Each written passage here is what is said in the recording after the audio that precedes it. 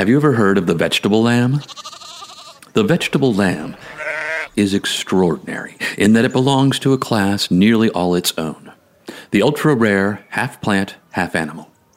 To the naked eye, it looks like a small shrub you might find in gardens all over the world, marked by a single thick stem that shoots straight up like a sunflower. At the top of that stem are small encased bulbs. Open one up, and you will find a small lamb, alive, fuzzy, and waiting to be plucked and raised for its wool. Okay, yes, it's nonsense. But while the vegetable lamb most definitely doesn't exist, it was accepted and spread as truth for literally hundreds of years. Europeans in the Middle Ages knew that cotton was this thing that arrived from India, but they weren't exactly sure how it grew. Enter a fantastical story about lambs growing from the ground like cauliflower. The folklore first took hold because it satisfied a gap in understanding. As travel writers brought stories from around the world, the tale of the vegetable lamb seemed to propagate all on its own. Even as scientific thinking exploded during the Renaissance and academics debunked the possibility of such a creature, the stories of the vegetable lamb still pressed on, until ultimately falling apart around the 1600s after attempts to prove the creature existed were revealed to be plants cut and bundled together in the shape of a lamb. Sort of the 3 children stacked on each other's shoulders under a trench coat approach to deception. So, what can the vegetable lamb teach us today? False stories spread like a virus, particularly when they help us make sense of something we don't understand. Back in the 1400s, it was tall tales about sheep grown from the ground. Today, it's conspiracy theories and misinformation, now being amplified by modern technologies like AI bots, social media algorithms, and deep-fake facial recognition. Today's question: has technology broken the truth? We'll hear from Josh Levin from Cascade Data Labs and take a deep dive with Sam Woolley, the author of The Reality Game: How the Next Wave of Technology Will Break the Truth. Now, just like I say to my wife when I need to both reintroduce myself and show her I fixed the clogged bathtub, I'm Scott Herms. This is Working Better.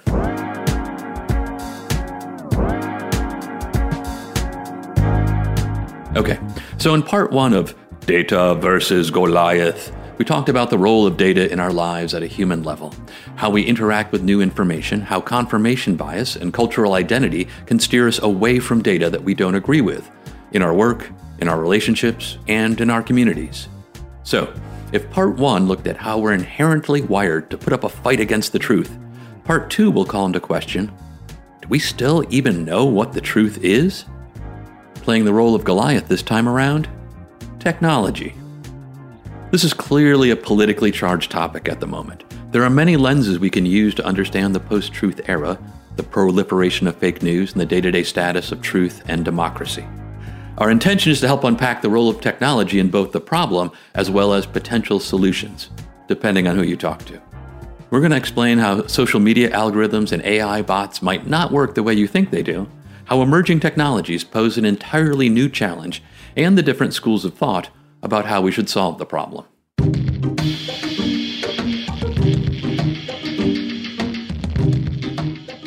Mr. Harris, you are recognized now for 5 minutes. Thank you, Chairwoman Jakowski and members. Really appreciate you inviting me here.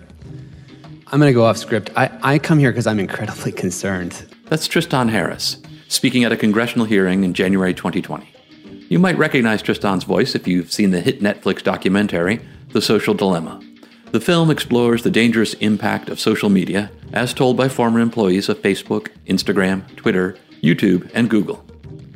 The argument goes like this. Social media companies are having a much more profound effect on society than their founders ever could have imagined, particularly when it comes to the rapid spread of hate speech, propaganda, and widely debunked conspiracy theories. While the fake news phenomenon has brought plenty of absurd stories worth laughing at, Tristan argues the underlying dangers are more severe than we might think.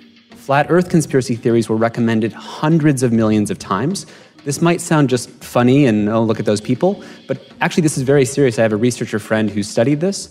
If the flat earth theory is true, it means not just that all of government is lying to you, but all of science is lying to you. So think about that for a second. That's like a meltdown of all of our rational epistemic understanding of the world. So how does this happen? And how do companies like Facebook fit into it all? For starters, there are 2.7 billion people around the world on Facebook, over a third of the human population. Because Facebook's business model is centered around ad sales, the thing really being sold isn't the platform itself, but the attention of those 2.7 billion people. Advertisers will always pay a premium to be where the eyeballs are. That's nothing new. What is different is the level of sophistication to which these companies can do so. Because everything comes down to holding your attention, highly nuanced algorithms are designed to feed you the perfect thing to keep you clicking and scrolling. We're always connected, and these algorithms have hacked our brains to constantly want to engage with them. That's Josh Levin.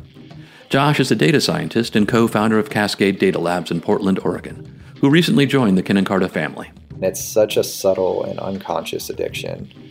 I'll find myself checking my phone in any free moment, such as even walking to the bathroom, and it's just completely compulsive and mindless. And it's at a time where there's all this research on the health benefits of mindfulness, and we're just completely pushing our brains in the opposite direction. Every photo, status update, friend suggestion, group recommendation, news article, it's all driven by an evolving model of what you want to see next. Machine learning means the model learns and improves itself with every click. What do people tend to click on the most and respond most favorably to? As we learned from part 1, there's nothing we gobble up faster than reinforcement that we're the good guys. Collectively over time, we've created a reinforcing feedback loop between our media consumption and our political consumption. As our politics became more polarized, we became more easily sortable, and our media has followed suit. Content creators have exploited the interplay between these algorithms and our media consumption, and things have grown even more extreme and intertwined to the point where it's really impossible to separate the two, and every news article can be projected to have some sort of political bias. On either end of the political spectrum, if you've ever felt like the other side appears to be living in their own reality, well, in a sense, they are. When our feeds learn to present us one side of the equation, polarization becomes inevitable. A study from Upturn revealed it actually cost more for a politician to advertise across the aisle. It's quite literally more expensive to try and change someone's mind than it is to reinforce their beliefs.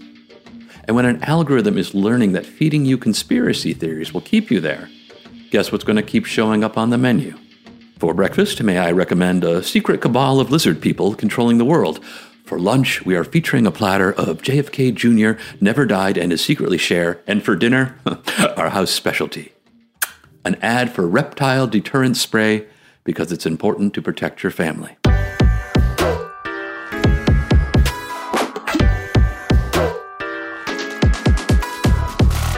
Propaganda and deliberate disinformation works the same way. Content is shared and amplified by fake AI bots designed to stoke outrage and destabilize functioning society. So what do? Well, first, we cleanse the palate. It's time for Cooler Terms with Pooler and Herms.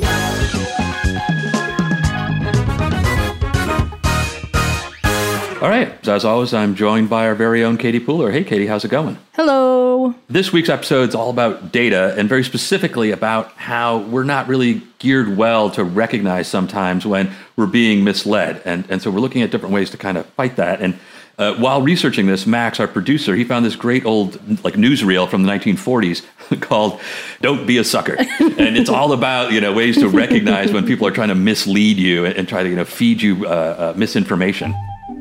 There's a good old-fashioned word for people like this. We call them suckers. And there are other people who stay up nights figuring out how to take away what they've got. So what I was thinking is maybe you and I can work together to come up with some cooler terms like "don't be a sucker," or like they had back in World War II, great things like, loose lips sink ships, or when you ride alone, you ride with Hitler, to encourage you to share rides and, use less gas. So I was thinking, what can you and I come up with that could help people do the right thing when they're online, evaluate material as it comes up and maybe, not repost stuff they're not really sure about. Totally. Yeah. No, I like this. Any good campaign is going to need a flashy title. It's going to have substance. It's got to be able to stick in your mind. So I'm all in for that. I'm all in for this. Let's go. I was just thinking around some of it, taking that kind of as the model. I was thinking of something maybe like loose facts might sink democracies. Political memes make babies scream. Take one for the team. Don't share that meme. When you check facts faster, you stop disasters.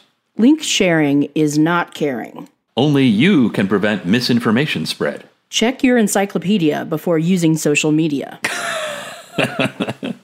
That's a good one. Your like makes QAnon storm our Capitol. Don't be dumb with your thumbs. Keep democracy safe. Stay off social media. Don't be a sucker, motherfucker. Oh, there goes our rating. All right, well, that was Cooler Terms for this week. Thanks for tuning in, people. Thanks, Katie. You're welcome.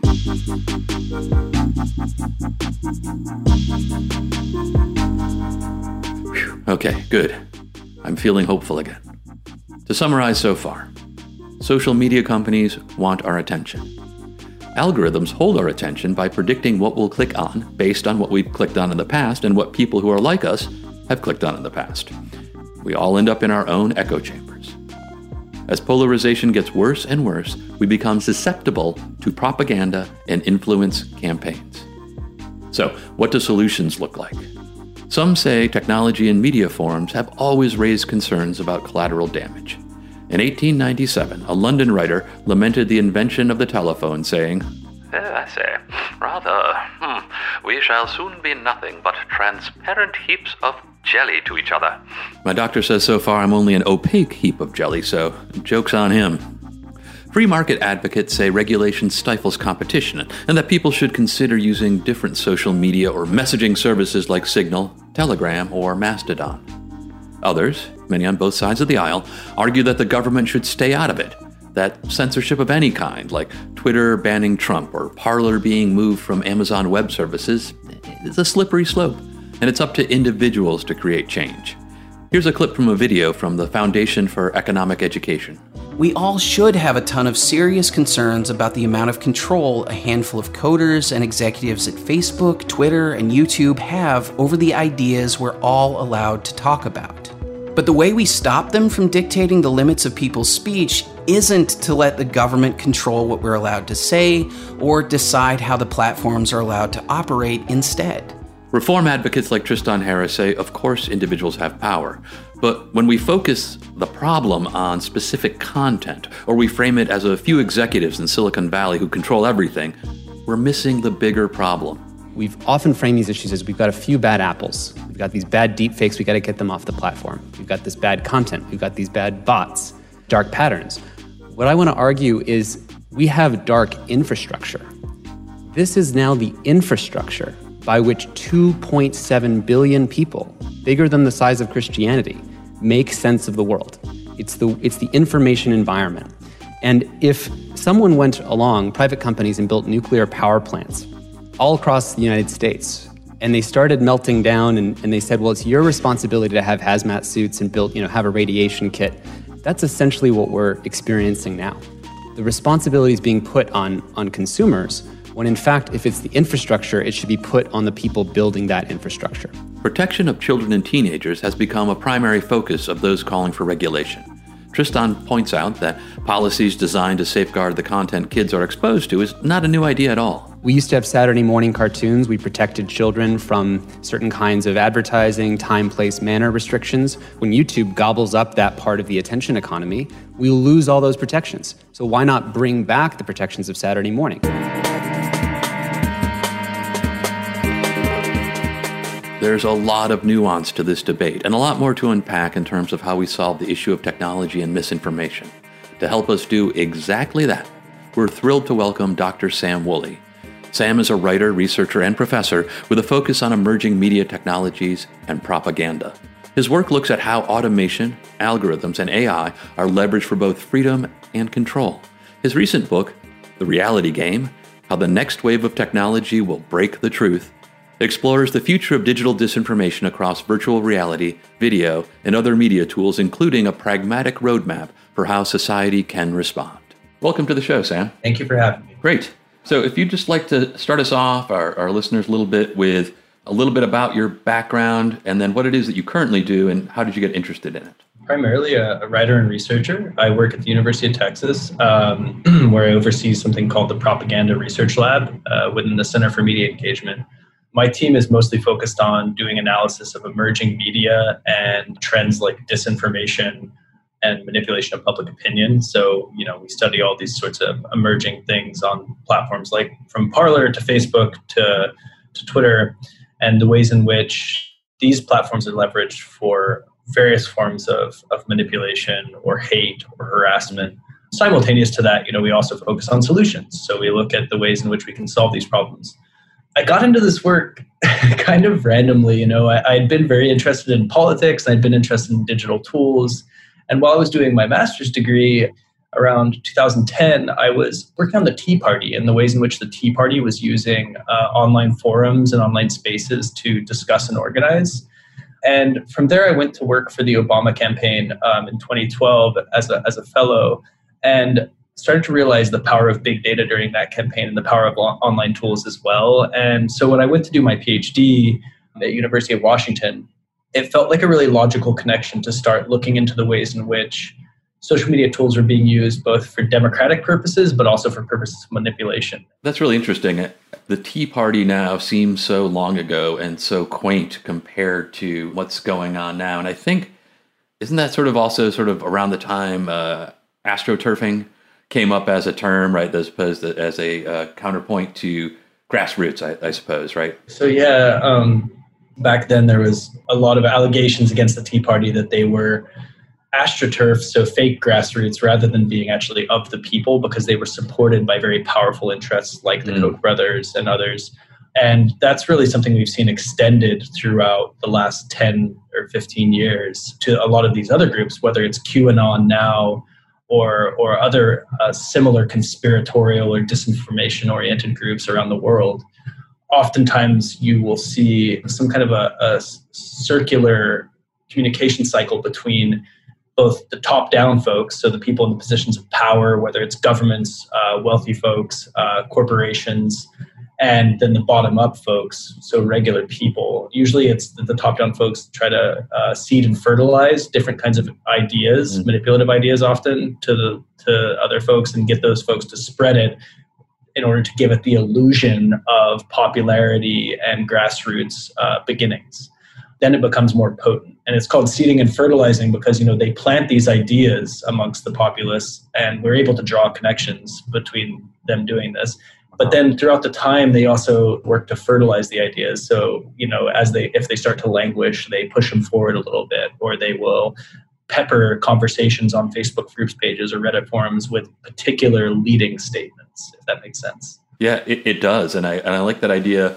I hadn't really thought of that before, about the idea of the cycle. And it almost brought to mind, like the water cycle or the photosynthetic cycle, right? That it's not just like a one-way push, but that this is a loop that a group of people are trying to enhance, a sort of natural flow of information and sort of really try to jump on that and push it to make it go further. Yeah, I oftentimes use the analogy of the worm Ouroboros, the snake eating its own tail. It's similar in a lot of ways because social media, at the same time that they allowed for the democratization of information and for people to communicate and organize about revolution and about democracy, also were normalized by people in positions of power for uses of manipulation and to perpetuate their control, right? So you had people using these tools for democracy. You also had people using these tools in ways that looked authoritarian. And the connections between the two groups are really hard to parse sometimes. Like, it's not the same tools that allowed people to, quote unquote, become journalists or to break news, like Twitter, also have allowed nearly anyone to be a propagandist. So it's not just as simple as to say that it's only well-resourced individuals or groups that are behind a lot of this propaganda or disinformation. It's also true that many individuals and fringe groups also spread their own versions of propaganda using these tools too. One of the reasons we're reaching out to you today is we saw your book, The Reality Game, How the Next Wave of Technology Will Break the Truth. But do you feel like, is the truth already broken in some ways? And if not, what will it mean to eventually break it? In some ways, the truth has always been a broken concept, right? Like Hannah Arendt wrote back in the 60s about the connections between truth and politics, and basically made the assertion very correctly that politicians have always had a very flexible relationship with the truth. And in fact, that lying is oftentimes seen as a necessary part of politicians, not just by demagogues or authoritarians, but also by statesmen and regular politicians in Congress in the United States. And so that's not to say, though, that facts are broken, because I think truth and facts are kind of two different concepts that require a little bit of parsing. Today, in today's day and age, you have people like Kellyanne Conway sitting before the news media saying things like, we're presenting our own alternative facts in reference to right. Spicer's comments as press secretary. But alternative facts are not facts, right? Like fact actually refers to science and refers to empirical knowledge, being able to verify, being part of the scientific process. And so I would say that while the truth is under attack and the truth is sort of always and already broken in some ways, what we have to work to do is we have to work back to get on track where we have a shared reality. Yeah. And a shared reality, and that's why this book's called The Reality Game. It's because, there's constantly this game going on with trying to argue about what is correct and what's not.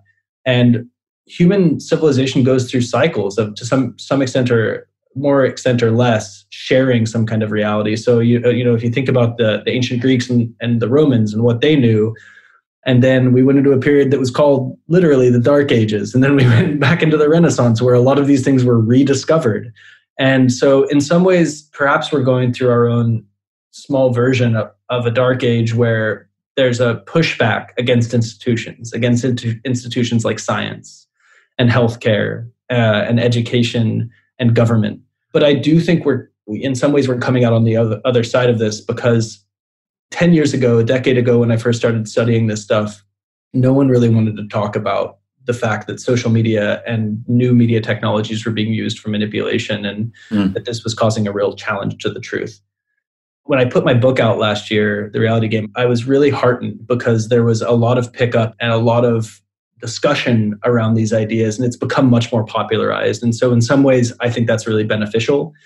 The one thing I would say to people is I've got to caution folks to not swing the pendulum too far towards obsession with facts and truth, because we kind of need both facts and fantasy, because the world doesn't just function on either hard facts or supposition. It functions on some combination of both. We need to have both in order to have imagination, but we also need to do a lot more work in today's day and age to combat falsehoods and disinformation, or the purposeful spread of false content. Yeah, I think that's a great point that, truth or what is our shared reality has always been a flexible concept.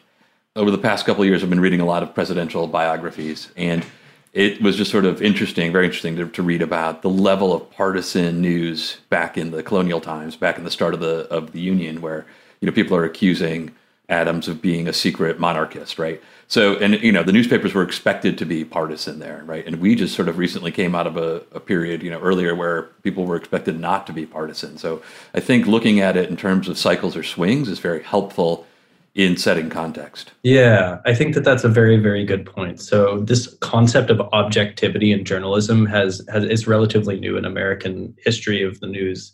It didn't come about until around the 1920s, when there was a shift towards this idea that journalists should be more like stenographers, that they should report, say, President Trump said XYZ, President Biden said XYZ, but not give any context. I think that we've had this realization that if you just allow a journalist to act as a stenographer, that they oftentimes repeat lies, depending on the context. If you're talking to a suspect in a criminal case, then that person has a lot of possibilities for telling you lies. But we've also realized that people holding the highest levels of office may repeat lies in order to push their own agenda forward.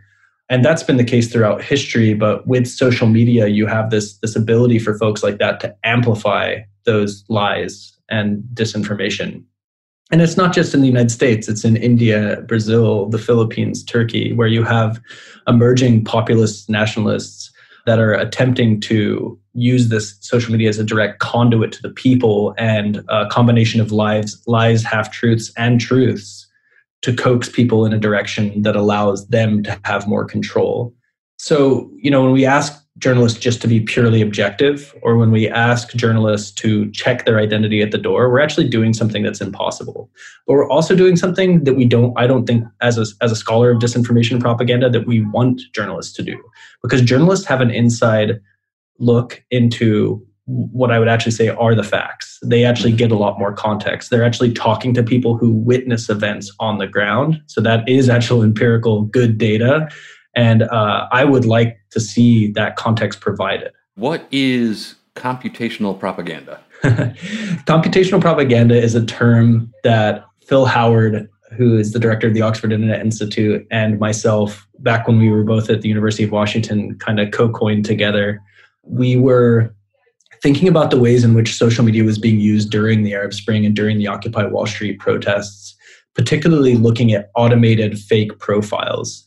So these profiles that were on Twitter that had software behind them to automate their tasks and spread particular political perspectives. That's a lot of P's there.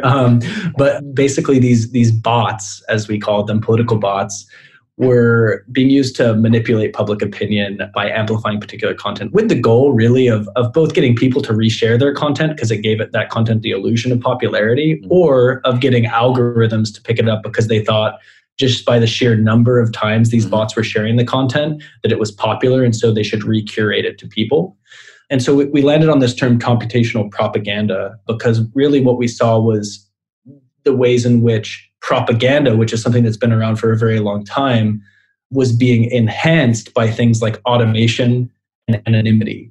And those were really the two new things about this new version of propaganda in digital spaces that we zeroed in on. So it was bots, but it was also the algorithmic processes that I was just talking about. So, you had social media companies out there saying things like, we're not the arbiters of the truth. We just present information, and trying to dress themselves up as like a modern day AT&T or some such. But what we were arguing was, no, actually, like you've built your systems in such a way that these automated tools or sock puppets run by regular people, if they're run at the right levels or in the right places, focusing on manipulating the right people in positions of power, can manipulate your algorithms, and your algorithms will recurate content to people. And so you are in charge of that curation. You actually are arbitrating the truth for people on a large scale. That is interesting. Like, who is ethically responsible for the algorithm? We did an episode earlier around AI where we kind of dug into a little bit of, if you build the algorithm that drive the car, are you responsible for the actions it takes? Or you build the AI that does the facial recognition. What ethical responsibility do you have for that? Yeah, and I would say that a lot of companies have attempted to divest themselves of responsibility for algorithms or for artificial intelligence or machine learning processes. My argument, as someone that looks into this stuff quite often, is that while it's true that oftentimes algorithms and AI are built by teams of people, and the inputs and outputs can sometimes be unexpected, particularly with machine learning algorithms, there's got to be some modicum of responsibility, whether it's for the corporations that are building them or for the people that are building them. I don't think it's fair to allow firms to say that their algorithms are somehow objective or mathematical, because that's just not true. We know that people build these and they encode them with their own values, and so that's what we've got to learn moving forward.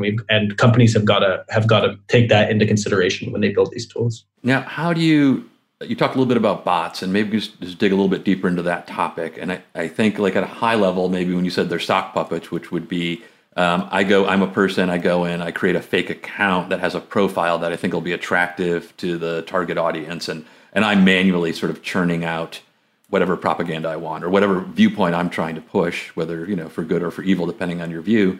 And then I think that it's the idea of the bot. Like, how, is that a fair differentiation? And then how automated actually are the bots, or is it still fairly, a manual process to run the bots? Mm-hmm. So a bot is just a simple term for kind of any automated software. It's a catch-all phrase for any automated software online. And so bots get used to do all kinds of things online. They're not necessarily good or bad, although they've been given kind of like a negative valence in recent times. So for instance, like Google search runs on bots that get used to search for all the different URLs and put them all together and then do stack ranking. It's more complicated than that, but suffice to say the Google search bot is really important to Google.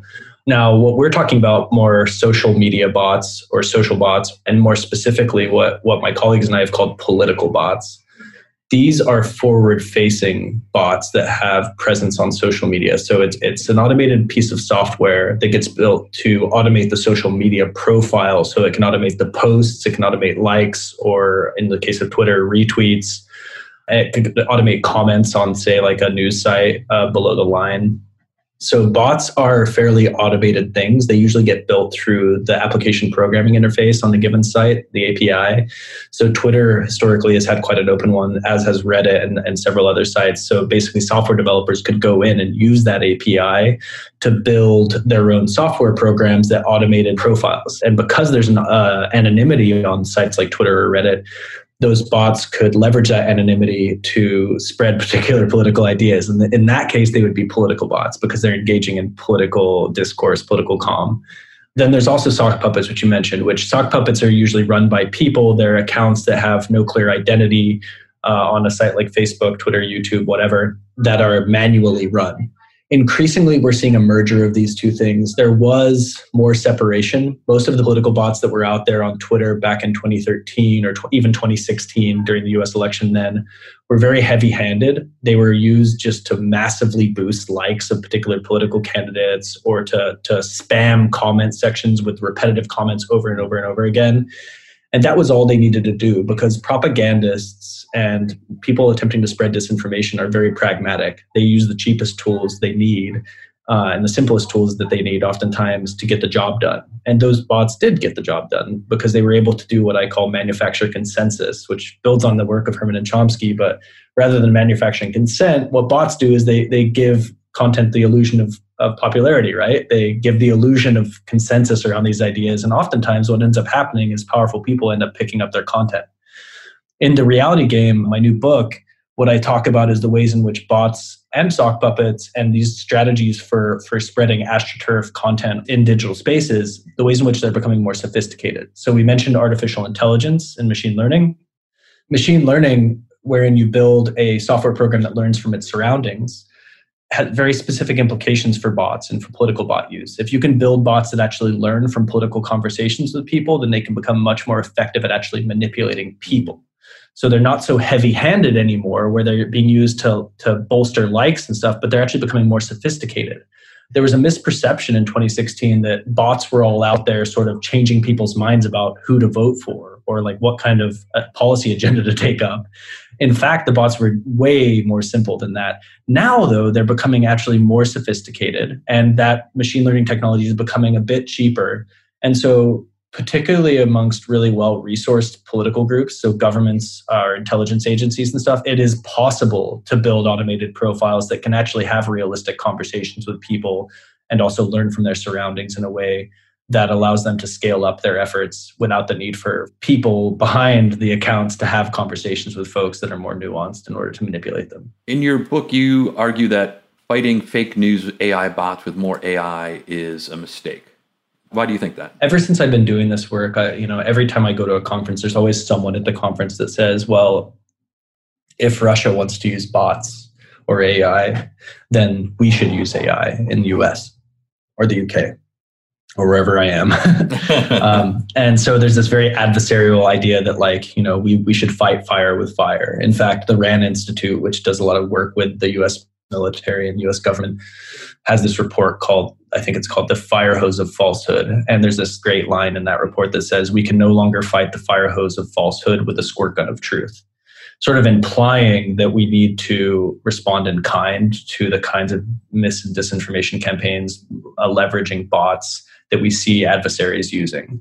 I disagree with this. I think that responding to bots with more bots or responding to AI with more AI systems oftentimes can lead to unexpected and problematic consequences. The number one thing that happens when you fight bots with bots is a tremendous amount of noise.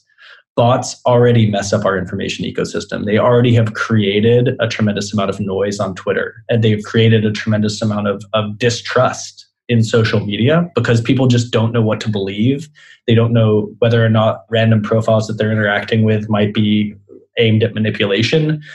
And that distrust is something that we don't want to throw fuel on, right? Like to extend that fire metaphor, right? And so what I say is like, let's not use heavy-handed bot responses to bots. Let's think about ways to build policy that helps to limit the effectiveness of political bots. So like, say, for instance, stopping them from posting every minute, which Facebook and Twitter have picked up in the last several years, and other companies have as well. And we've seen this be quite successful. On the other hand, however, we also need to do a redesigning of some of this social media technology in a way that also doesn't allow cyborg accounts, so combinations of bots and people, to function quite so well. And also sock puppet accounts, which we mentioned, still are able to fly under the radar. And so suffice to say, we don't want to get into an arms race, an AI arms race or a bots arms race, because when we get into that situation, we end up where we are quite similarly, but perhaps with different consequences with nuclear war. We end up just basically always being terrified that the nuclear option is going to be unleashed, or we're always in a space where everyone's scared and distrustful. So definitely you're saying more AI bots is not a good use of technology. Is there policies? Obviously, we can get sort of these platform providers to agree to this. Is there any sort of technology that might help in this fight? I think, like, to add nuance to the point on bots and AI, there are beneficial ways we can use both of these things, and both of these things in concert, to create smart bots that, say, for instance, like help to verify information or help to educate or help to connect particular communities that need to be connected, say that, like, educational communities that otherwise wouldn't be speaking. So maybe we can use AI bots as the stitches in the patchwork quilt to connect diverse communities in order to create more equality and better democracy. And so I do think that that's possible. It's just that I don't think that using AI and bots in an adversarial way is particularly advisable.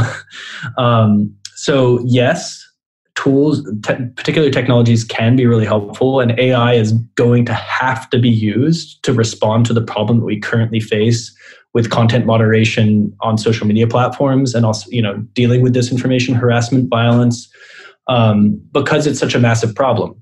Facebook and companies like it scaled at such a high rate before they sort of got stopped in their tracks around these problems. Just after 2016, I would say, was really when the mea culpa moment happened. So now we're dealing with platforms that have billions of users rather than hundreds of thousands of users. And simply by design, we cannot respond to the sheer scale of the problems with just human labor. We have to figure out how to use AI. That being said, as we build these AI systems, we have to think very carefully about what we're putting in, because what we put in matters on the back end. It matters a lot. And people like Safia Noble have written books like Algorithms of Oppression, which talk about the ways in which AI systems can be built and trained on particular data, trained by particular people in the tagging process, in a way that they are discriminatory, or they spread more disinformation, or they have outcomes that the company or the person building them did not expect. And so companies have to work to measure for that, and bringing in more researchers and more ethically minded folks is one way to do it. What role, if any, do you feel like government or policy, the government has in enforcing some of these ideas or these policies? I think early on in this work, I was really sensitive to the idea of regulation and over-regulation of the space, because I saw it as being a potential problem for innovation in the technology space. So, but over time, I've become more welcoming to regulation by governments, as long as it's sensible regulation. What I'll say is that a lot of the regulation we've seen, whether it's in the United States at a state level or the very few laws we have at a national level, they've been pretty half-baked. And they haven't involved technologists or researchers in their development, or if they haven't to the extent to which they understand that the technology will continue to advance. And so you constantly have to be updating the policy in tandem with the technology. And so if I'm in favor of regulation, I think regulation has to happen. I think that the social media companies know, in the United States in particular, that regulation has to happen. For instance, I read The Economist most weeks, and Facebook has been running full page ads in The Economist nearly every week saying, we welcome regulation. On the one hand, it might be a marketing tactic. On the other hand, I think that they're just so sick of having to deal with these problems on their own that they need the government to begin to help to regulate them. And the US government has got to stop divesting itself from the regulation of the digital sphere just because they don't understand it. because there's lots of people that do understand it here in the United States and can help them to build sensible regulation. It's just a question of getting organized and doing it. And so an analogy that I've heard a lot of people use is the analogy of big tobacco.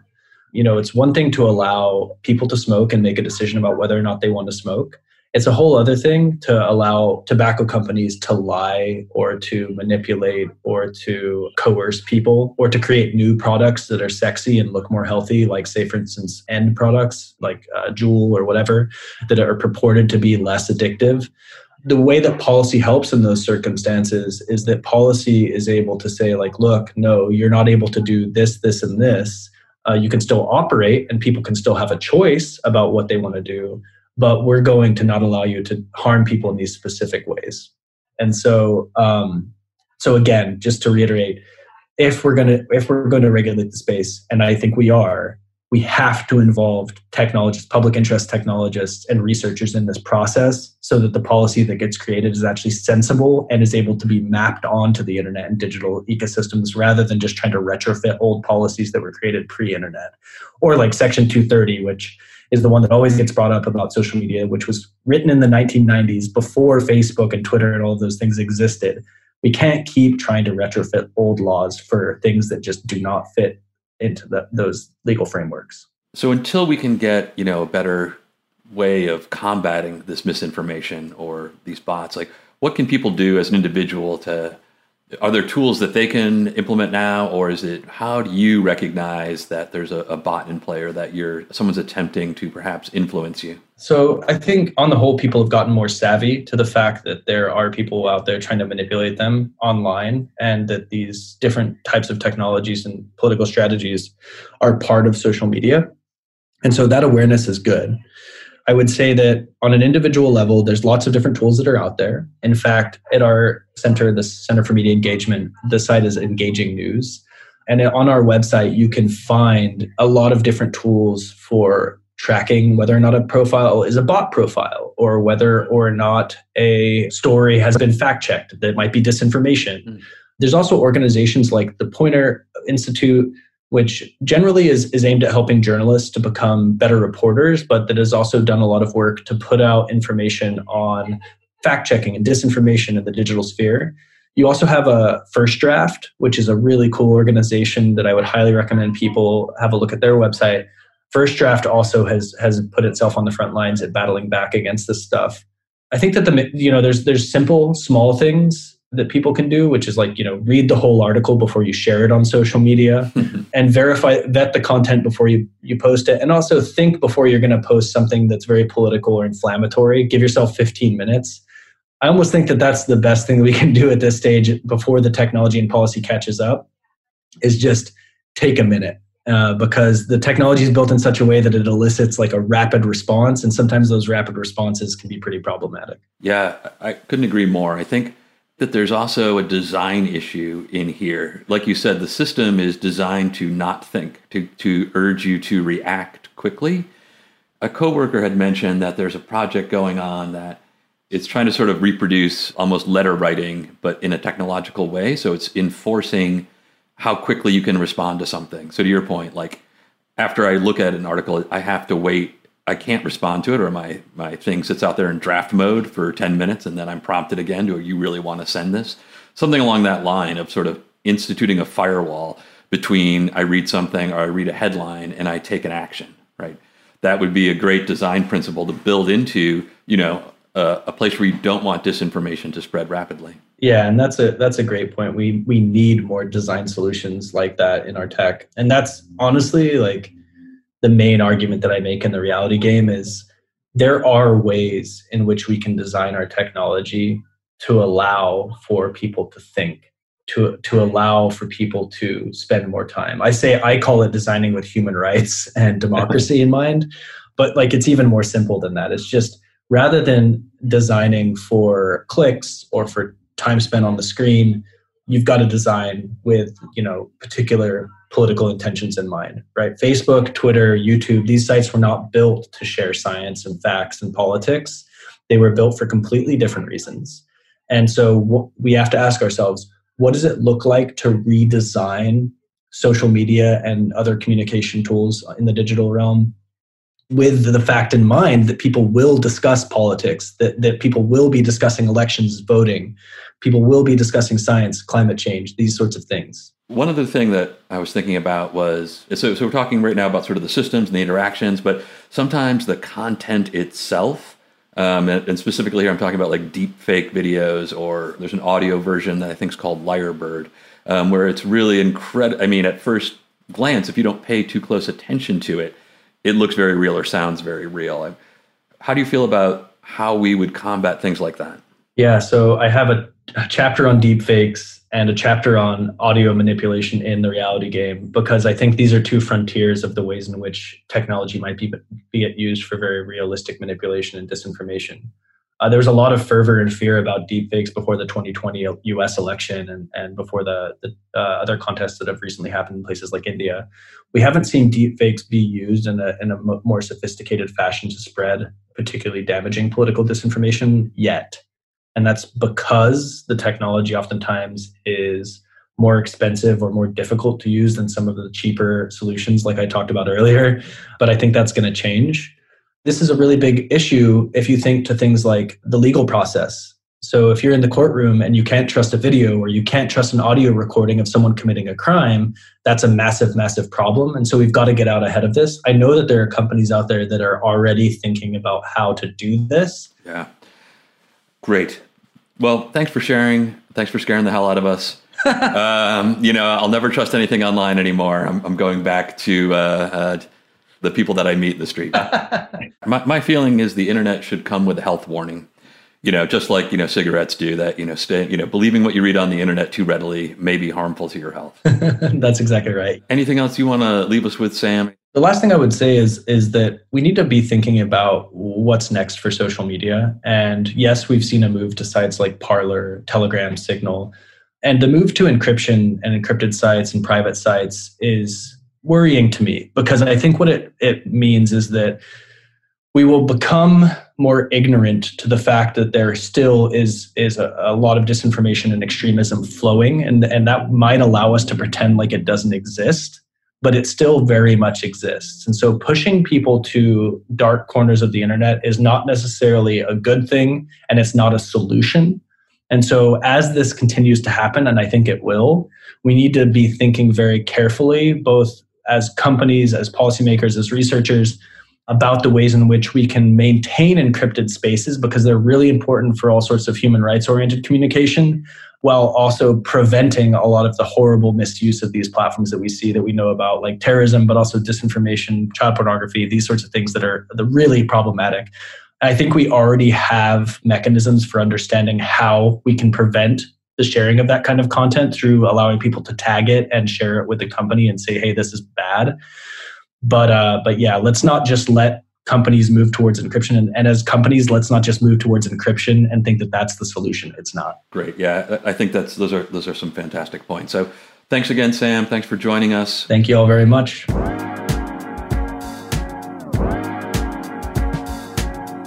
Thanks again to Sam. The name of the book is The Reality Game: How the Next Wave of Technology Will Break the Truth. Go find it. I know we just scratched the surface of what Sam has to say. This is a complicated problem. Pulitzer Prize-winning entomologist and biologist E.O. Wilson sums it up well. He says, "The real problem with humanity is that we have Paleolithic emotions, medieval institutions, and godlike technology. Said another way, we react like cave people, we cling to outdated ways of functioning as a society, and we inflame it all with extraordinarily potent technology that seems to have a mind of its own." For anyone looking to change their relationship with social media, Sam outlined a lot of great advice in terms of what to do at the individual level. There's a lot of great thinking around this topic, so we wanted to include some other recommendations. The Center for Humane Technology is an organization founded by Tristan Harris. They recommend some simple things you can do right now. Turn off notifications. Remove apps you think are toxic. Seek out voices you don't agree with. Limit outrage from your diet. Support local journalism. And finally, remember to focus on the positive. Like we've explored in these last couple episodes, we're sometimes wired to be our own worst enemy. and that could include focusing on the negative. But we started this show to seek problems worth solving, and this most certainly qualifies. If you want some light reading in the meantime, I found this great 14th century book called The Most Fearful and Extraordinary Secrets of Cotton, as toldeth to the author, verily, by a member of yon most secret cabal, who, forsooth, wisheth that thou dost not knoweth of these secrets. This episode was produced, written, and edited by Max Parcell. Chris Mitchell is our sound designer and engineer. Luke Parcell wrote and recorded our theme song and all the other music you hear throughout the show. And production support from Belen Battisti. That is our show for this week. Thanks again to Sam Woolley and Josh Levin for joining us. I hope you enjoyed our first two-parter. Please join us for our next episode, which will be the last episode of our first season. I'm really excited about it. Our labs team has been working on solutions to the problems of social distancing that we covered way back in episode 2. Our last episode will dive into how they approach the problems, the 3 different solutions they came up with, and how those solutions are working out. Let us know how we're doing. If you liked the episode, please subscribe and rate us in your favorite podcast dispenser. If you hated this episode, why are you still listening to me talk? If you haven't already removed the following apps from your phone, please reach out to us on Facebook, Instagram, LinkedIn, or Twitter. If you have forsworn all technology and have retreated to a state of nature in a local cave, you can always send us a note by mashing up some of those red berries down near the creek, being very careful not to drink any of the berry juice.